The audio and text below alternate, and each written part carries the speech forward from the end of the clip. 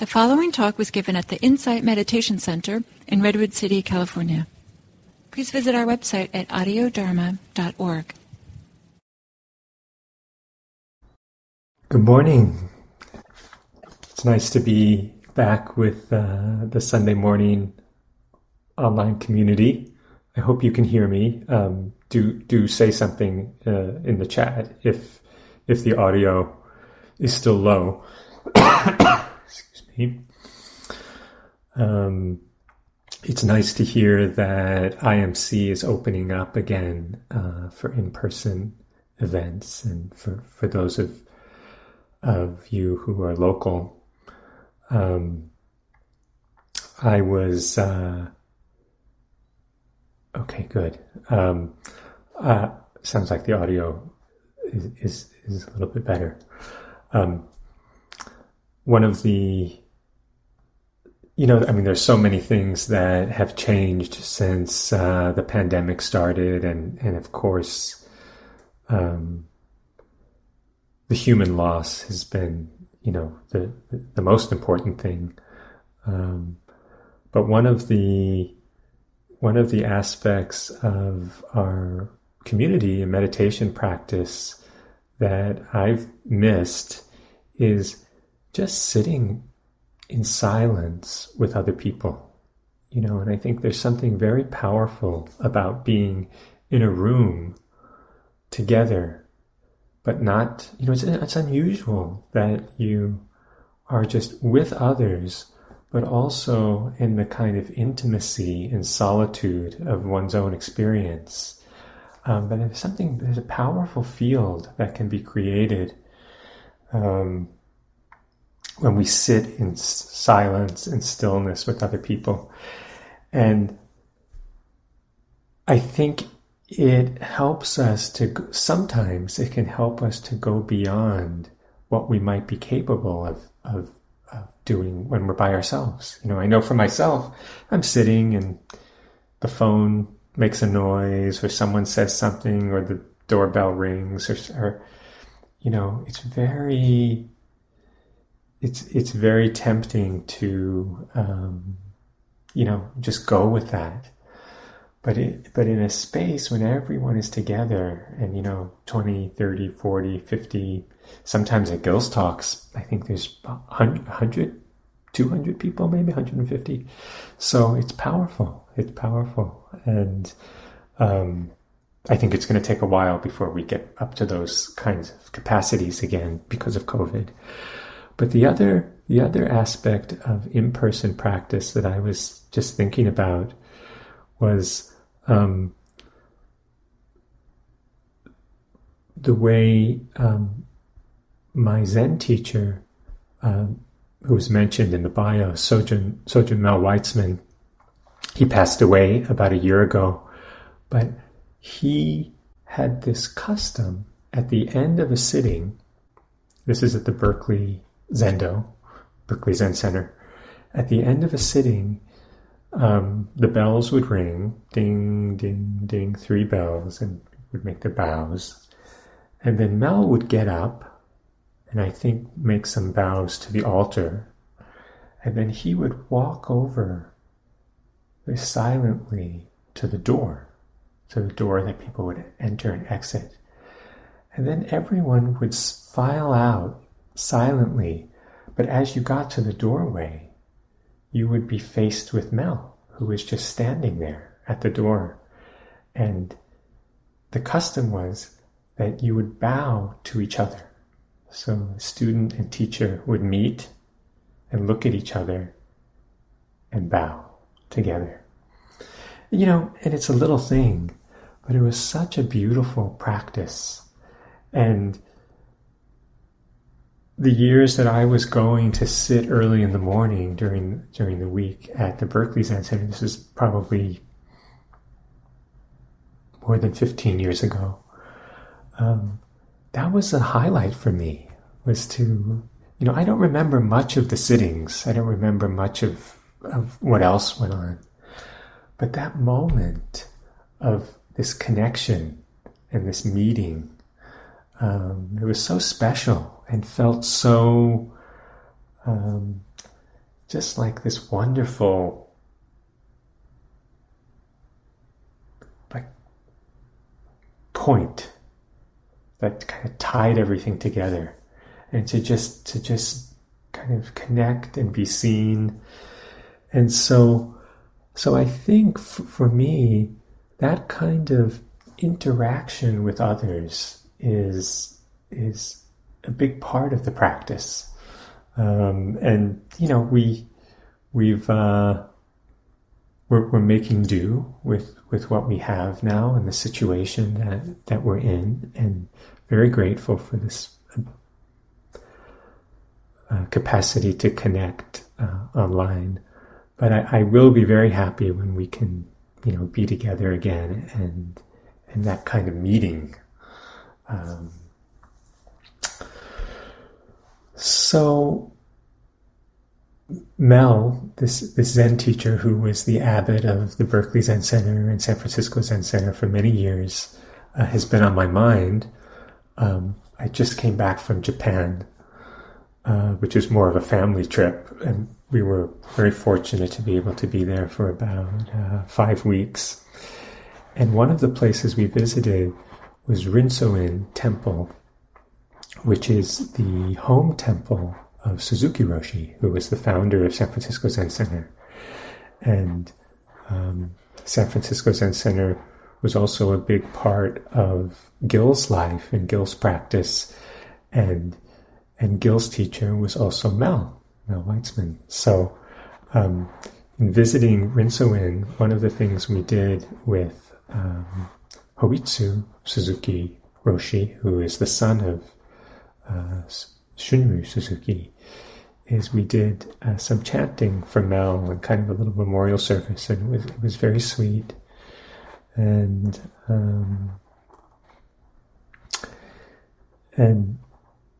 yeah, in thinking about how Mel's teachings have influenced me and how I practice meditation and Vipassana meditation, this word came up, which was a word that another friend has used to describe Mel. And the word is imperturbability.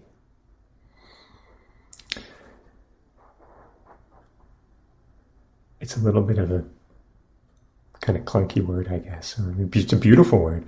But imperturbability, what does it mean to be imperturbable? And I think there was a way that Mel, who kind of modeled this, not so much through words, but through his presence, his energy, his actions. And I think that there is a quality of being imperturbable that is a very beautiful aspect of this practice. There's a line in a very well-known Chinese Buddhist teaching called, it's a long poem called the Xin Qin Ming, which is usually translated as trust in mind. And you may be familiar, the poem opens with the line, "The great way is not difficult for one who has no preferences."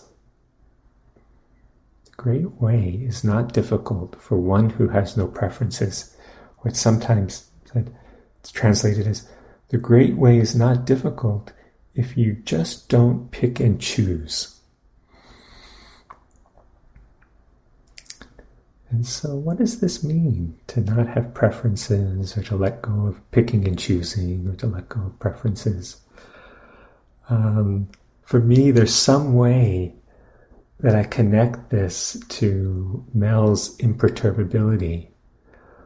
But it's not what we might think at first. I mean, so the great way is not difficult for one who has no preferences. We could receive that teaching and think, well, as long as I have preferences, this way is going to be very difficult.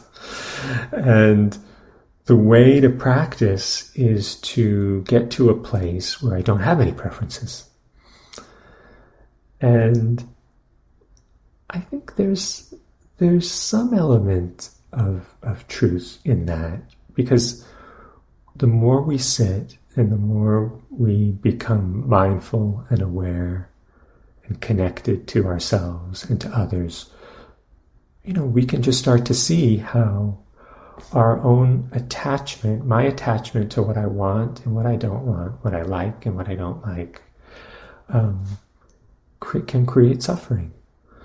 And there's an element of traditional Buddhist training, certainly monastic training, that is inviting us, or maybe we could say compelling us, to let go of our preferences. When you're served food in a Buddhist monastery, it's not like someone comes with a menu and says, okay, what would you like today? And do you want the scrambled eggs with, do you want the eggs with salmon or, mushrooms? It's like, boom, you get your meal and it's plopped down in front of you, right? And that's the practice. The practice is to take what's given, to receive what's given. And, in a monastery, there is a schedule, daily schedule of meditations and study and work and rest and bath time, and everything is on the schedule. So it's not like, what shall I do today? What do I feel like? It's like, you just, bell rings, you do this. The bell rings, you do that. And you wear the same thing, the same kind of robes, and your hair is the same, and it's buzzed very short or shaved. And so there's a whole lifestyle that is helping us to let go of our preferences and just enter the moment and just take what's given, receive what's given. So it's a beautiful training. It's a great training. It's a place where we can see, in the times that I've been in that system and done that training, I could really see these places of resistance. I didn't want to wake up at 3:45 a.m. I didn't want to do this. I didn't want to do that. But you just do it. You just do it. And in just doing it, something gets softened in us. And there's this element of freedom where we're not so controlled, we're not so tight around our preferences. So it's a beautiful practice. But then I think that maybe there's a little bit of I don't know if it's a deeper meaning or another meaning of this, to be one who is without preferences. And maybe this gets illuminated if we change the word preferences to thinking.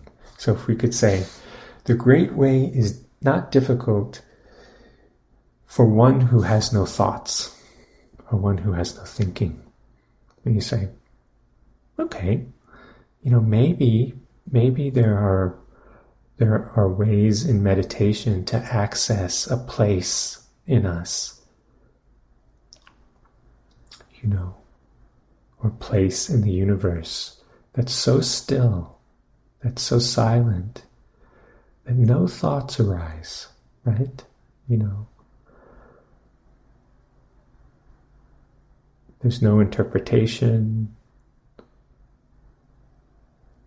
There's just the kind of the purity of this moment, of this experience, without being kind of drawn into discursive thinking. That can be beautiful. And certainly that there can be a lot of beauty and wisdom and learning in those kinds of states. However, those are temporary, right?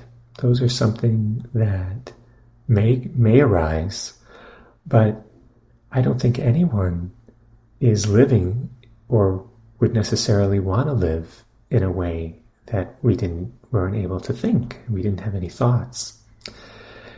And so it's not so much about emptying the mind of thoughts. And maybe it's not so much about living a human life and being a human being who doesn't have any preferences, but it's more about our relationship to those thoughts and our relationship to our preferences.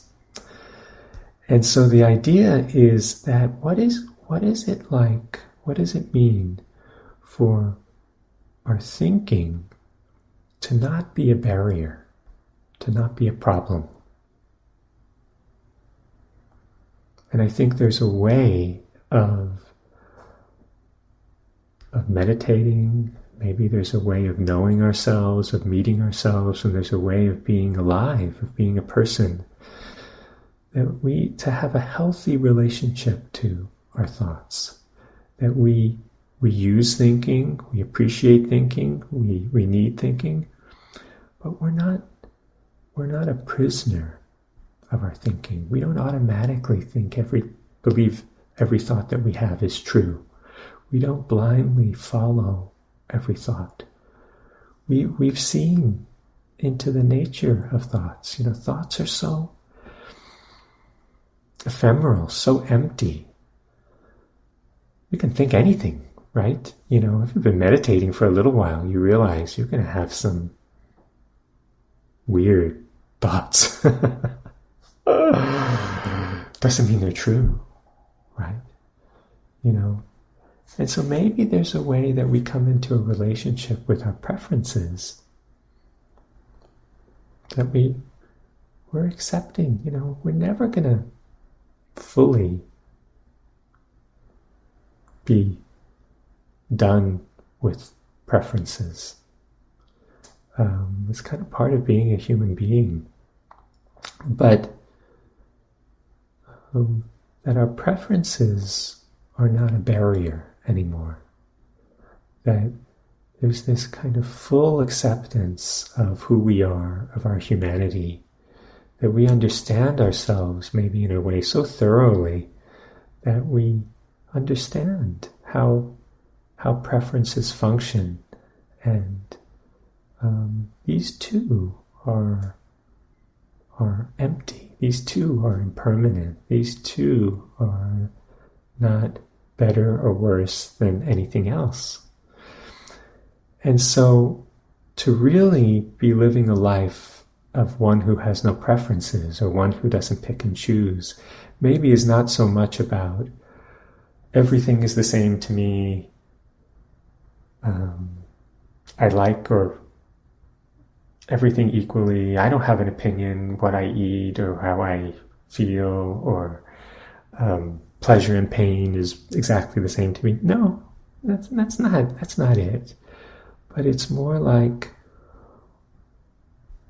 I'm willing to take this moment, this practice, this life as a whole thing, as a whole package. I'm not dividing life up into this is good and this is a problem. And I think about this because one of the ways that many people who knew Mel, the Zen teacher, described Mel is that Mel didn't see problems. He didn't approach whether it was a community situation or life or another person, is that you have all these problems or I have all these problems. He was just relating to what was in front of him. He was going to just deal with what was in front of him. Oh, this is such a big problem. I don't know what to do. And, a problem is when we don't like it and we don't want it and we're splitting it off and it shouldn't be happening, right? And so even when Mel was sick and had cancer, he would just deal with the situation in front of him and the next thing. And over time, his, as he got more sick and the cancer maybe spread or his functioning declined, he wasn't looking like, oh, and then this is happening, this is going to happen, and this is so bad. He was just like, okay, this is what I have to do, is get from here to there. And how am I going to move? And how are we going to do this? And so it was really inspiring in a way that to just deal with this moment and not label it as a problem. It was just the request of this moment. And when we meditate, we can either sit in a way that we have a lot of problems. Oh God, I think monkey mind, and I'm thinking so much, and I'm fantasizing, or I'm thinking of the past, and this hurts and that hurts. Or it's like, it's just what's happening. And we can just accept what's happening and find how can I relate to this? How can I be with this? So it's like this dance. Every moment is this dance. And we're relating, we're adjusting, we're interacting. And so, so that's another meaning, maybe, of to be one who has no preferences. It doesn't mean that we don't have any preferences, but it means that our preferences are not a problem, that we're not captive to our preferences. And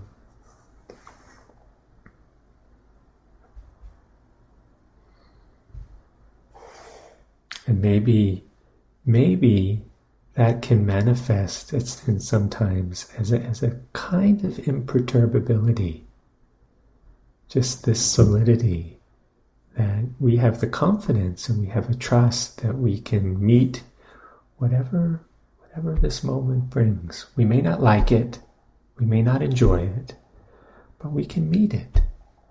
Just the way Mel was meeting each person as they filed out of the meditation hall, and just this wonderful eye contact and bow.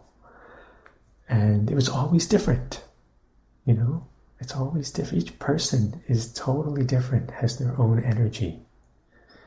Each moment is different. Don't get locked into thinking that we're the same. It's going to be the same. The problems are all the same. It's always new. It's always different.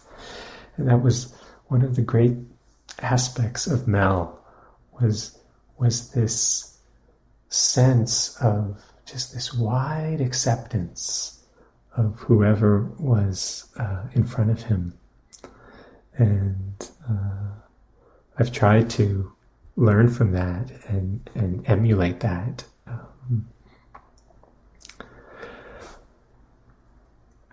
I wanted to end by sharing this poem that I came across last night, which is of one of Mel's, I think longtime students or Dharma friends. Her name is Basya Petnik, and the poem is called "Ordinary Mel is the Way."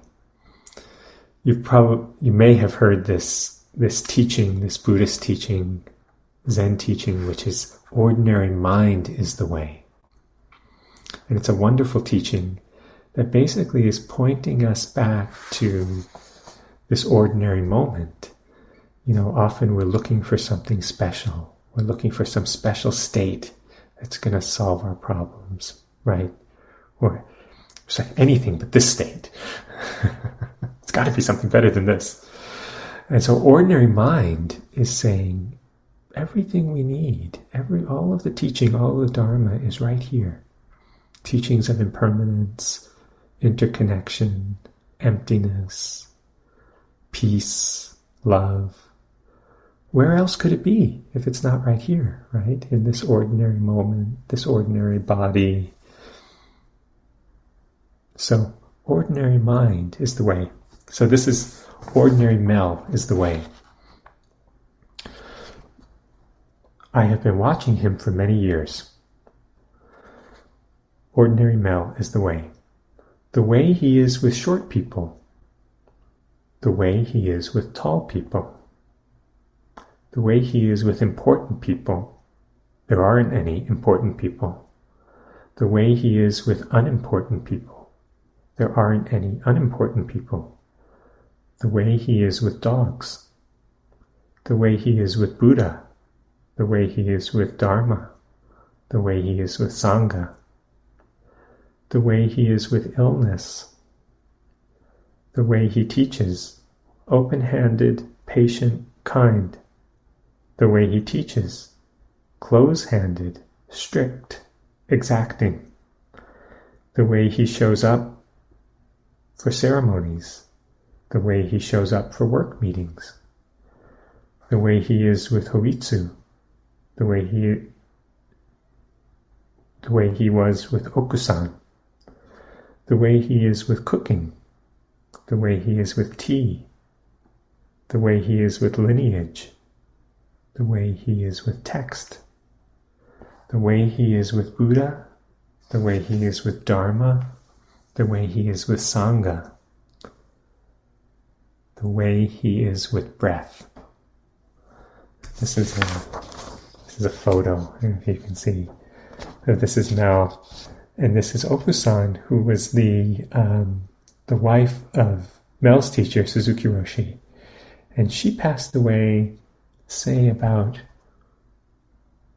maybe 10 years ago, and I think she was almost 100 years old. Maybe she was 99 or something, 98, 99.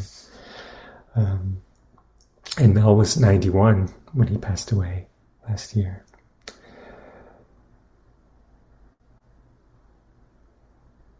It's funny for me, that first line, the way he is with short people, the way he is with tall people. Mel once, so Mel was, I guess, kind of short, I don't know, for an American man, but he once told me that he really enjoyed very tall students. He had a really good connection with students who were unusually big and tall. And so I don't know if Bhasia knew that, but the way he is with short people, the way he is with tall people. So, what is it to be imperturbable? What is it to not try to get rid of our thinking or get rid of our preferences, but to come into harmony with our thinking, to come into harmony with our preferences, that they're not a barrier anymore. Part of this moment, part of who we are, and part of the Dharma. So it's kind of what I wanted to share this morning. Thank you very much. And I think we have a few minutes. I don't know if there might be a few questions, but you're welcome to type in something in the chat and it will make its way to me. While we just wait and see if there's any questions. I did want to share something about, you might have heard this teaching in Buddhism about self-power and other power. Self-power is kind of the idea that when we practice, it's sort of up to us to make an effort, be aware, be present, let go of what needs to be let go of, build up and cultivate what we need to build up. And so this is, it's kind of something we do. And that's, I think an important side of practice. And then there's this idea of other power. And it's like of this radical surrender and this radical giving over to and entrusting, and that we can never really know reality. We're always limited in this body and mind. And so it's like giving over to the universe, and not needing to figure things out, not needing to master anything. And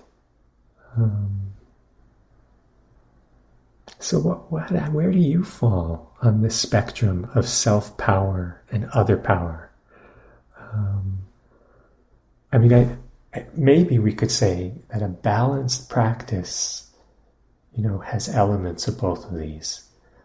Clearly, there's something we need to do. There's a kind of effort and an energy that we bring to the practice, which is important. Our intention is so important. But then, I think the danger of just self-power is we kind of can believe that it's all up to me. It's all up to us. And if something is not happening the way I want it to, well, it's my fault. I need to try harder. And if something wonderful happens, it's like, wow, I'm so great. I'm a great meditator because I can get so concentrated. And I remember Mel would get very angry if I was, angry is the right word, but he was very alert to the danger of kind of building up an ego around our practice. Think, I'm so great because I'm doing this, or I'm doing that, or I'm sitting every day, aren't I great, or I'm getting really concentrated. And, Suzuki Roshi famously said, don't ever think that you sit zazen. Zazen is a meditation. It's zazen sits zazen. Dharma practices dharma. It's not me. It's not the small me. And so maybe the self, we need the self. And then maybe we need to be able to let go and trust and let things unfold and not try to control and figure everything out. And that's the other power.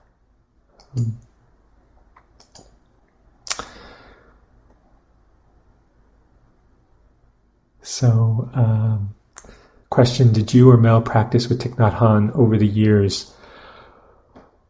No, I don't know. Mel, I'm sure met him because I know Thich Nhat Hanh in the 70s and 80s came to Zen Center and came to Tassajara, and I think was kind of a consultant or a mediator when Zen Center had various difficulties and scandals, and so I'm sure Mel interacted with him, and I know he had great respect for Thich Nhat Hanh. One of the practice periods at Tassajara that I was with Mel, when Mel was the teacher there, we studied a Thich Nhat Hanh book. So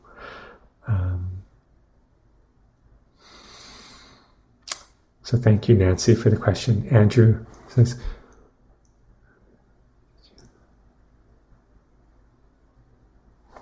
is the teaching on no preferences also about cultivating a healthy faith and trust in one's teacher, community, and a wisdom of teachings? Yeah, I think it is. I think there's a connection between this quality of trust and sometimes, faith or trust or confidence. When we have no trust, then it's all we have is our preferences, basically. We don't have any other vantage point to rest. And so we're pulled, But when we can trust this practice and all of the things, the community and the teachings, and that it's okay, it's going to be okay. We don't have to just blindly be pulled around by what we want and what we don't want. That it's okay to be still and to sit in that not knowing and sort of let the moment happen to me. It's a different energy. So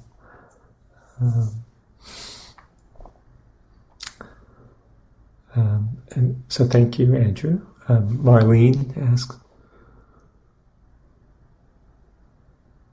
what is the best way for us to cross-check our thoughts?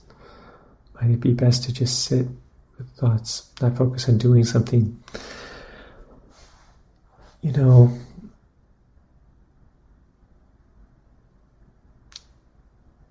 I think one of the most valuable learnings from meditation is how to be with our thinking, and how to not act on a thought is so powerful. It's like that's a place of freedom. A thought comes up, I need to scratch my nose. My nose is itching. And in some meditation centers, there's a big emphasis on not moving. And again, this is it doesn't mean that we're never going to move in our life and we're just going to be totally still. Of course not. But it's a practice of getting some freedom from our preferences. So to be still, to be very still, and the thought comes up, I need to move. I need to scratch my nose. My foot is falling asleep. And if we have this strong intention not to move, then we notice. It's like we notice the thought more clearly about moving. If we just think, I'm going to sit and move when I feel like it, well, we're not going to really note it. We're just going to kind of scratch. But if we have this intention to be still, we're going to notice that thought. And if we're lucky enough to see the thought as a thought,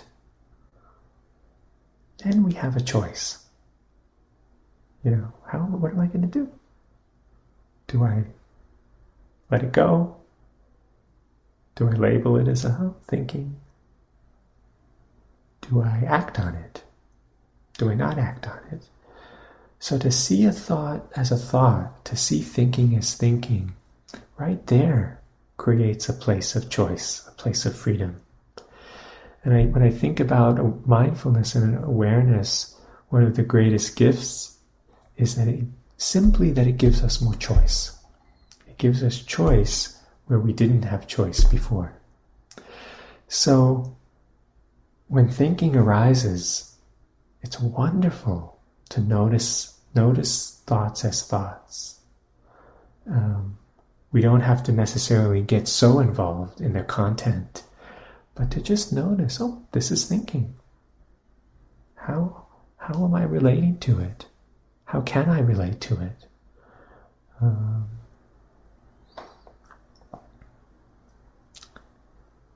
I think we can come to a place where we're not bothered by our thinking. Thoughts are going to happen in the same way that there's a sound of the traffic on the road, there's a sound in the other room,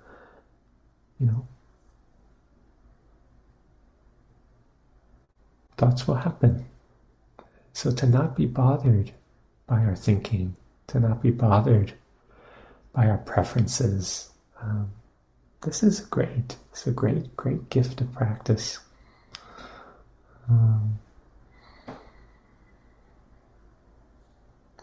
So maybe just one more question from Wayne. How can I not talk so much? Yeah, you and me both, Wayne. I think the realm of talking and conversation, communication that's sort of like the advanced mindfulness practice. So first of all, I would say, don't be too hard on yourself.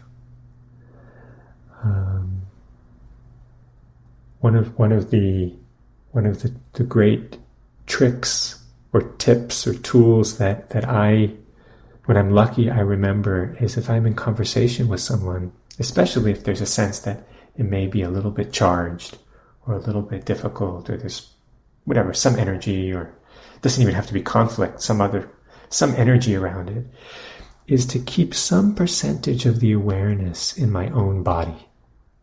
And it's very easy if you're in a conversation, the attention just pours out into the other person or into what we're going to say, or they're speaking and we're thinking about what we want to say. But if I can keep, 40%, 60%, 80% of the attention, the more difficult the conversation, the higher the percentage needs to be. If I can keep some percentage of the awareness in my own body, in my own face, my own body language, in my breathing, that makes a tremendous difference for me, I've noticed. And then I can actually take in what's being said, and my response is not just automatic, unthinking.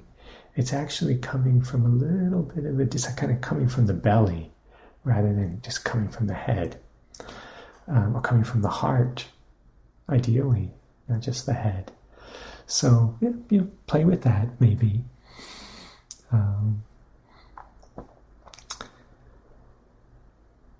So, thank you very much.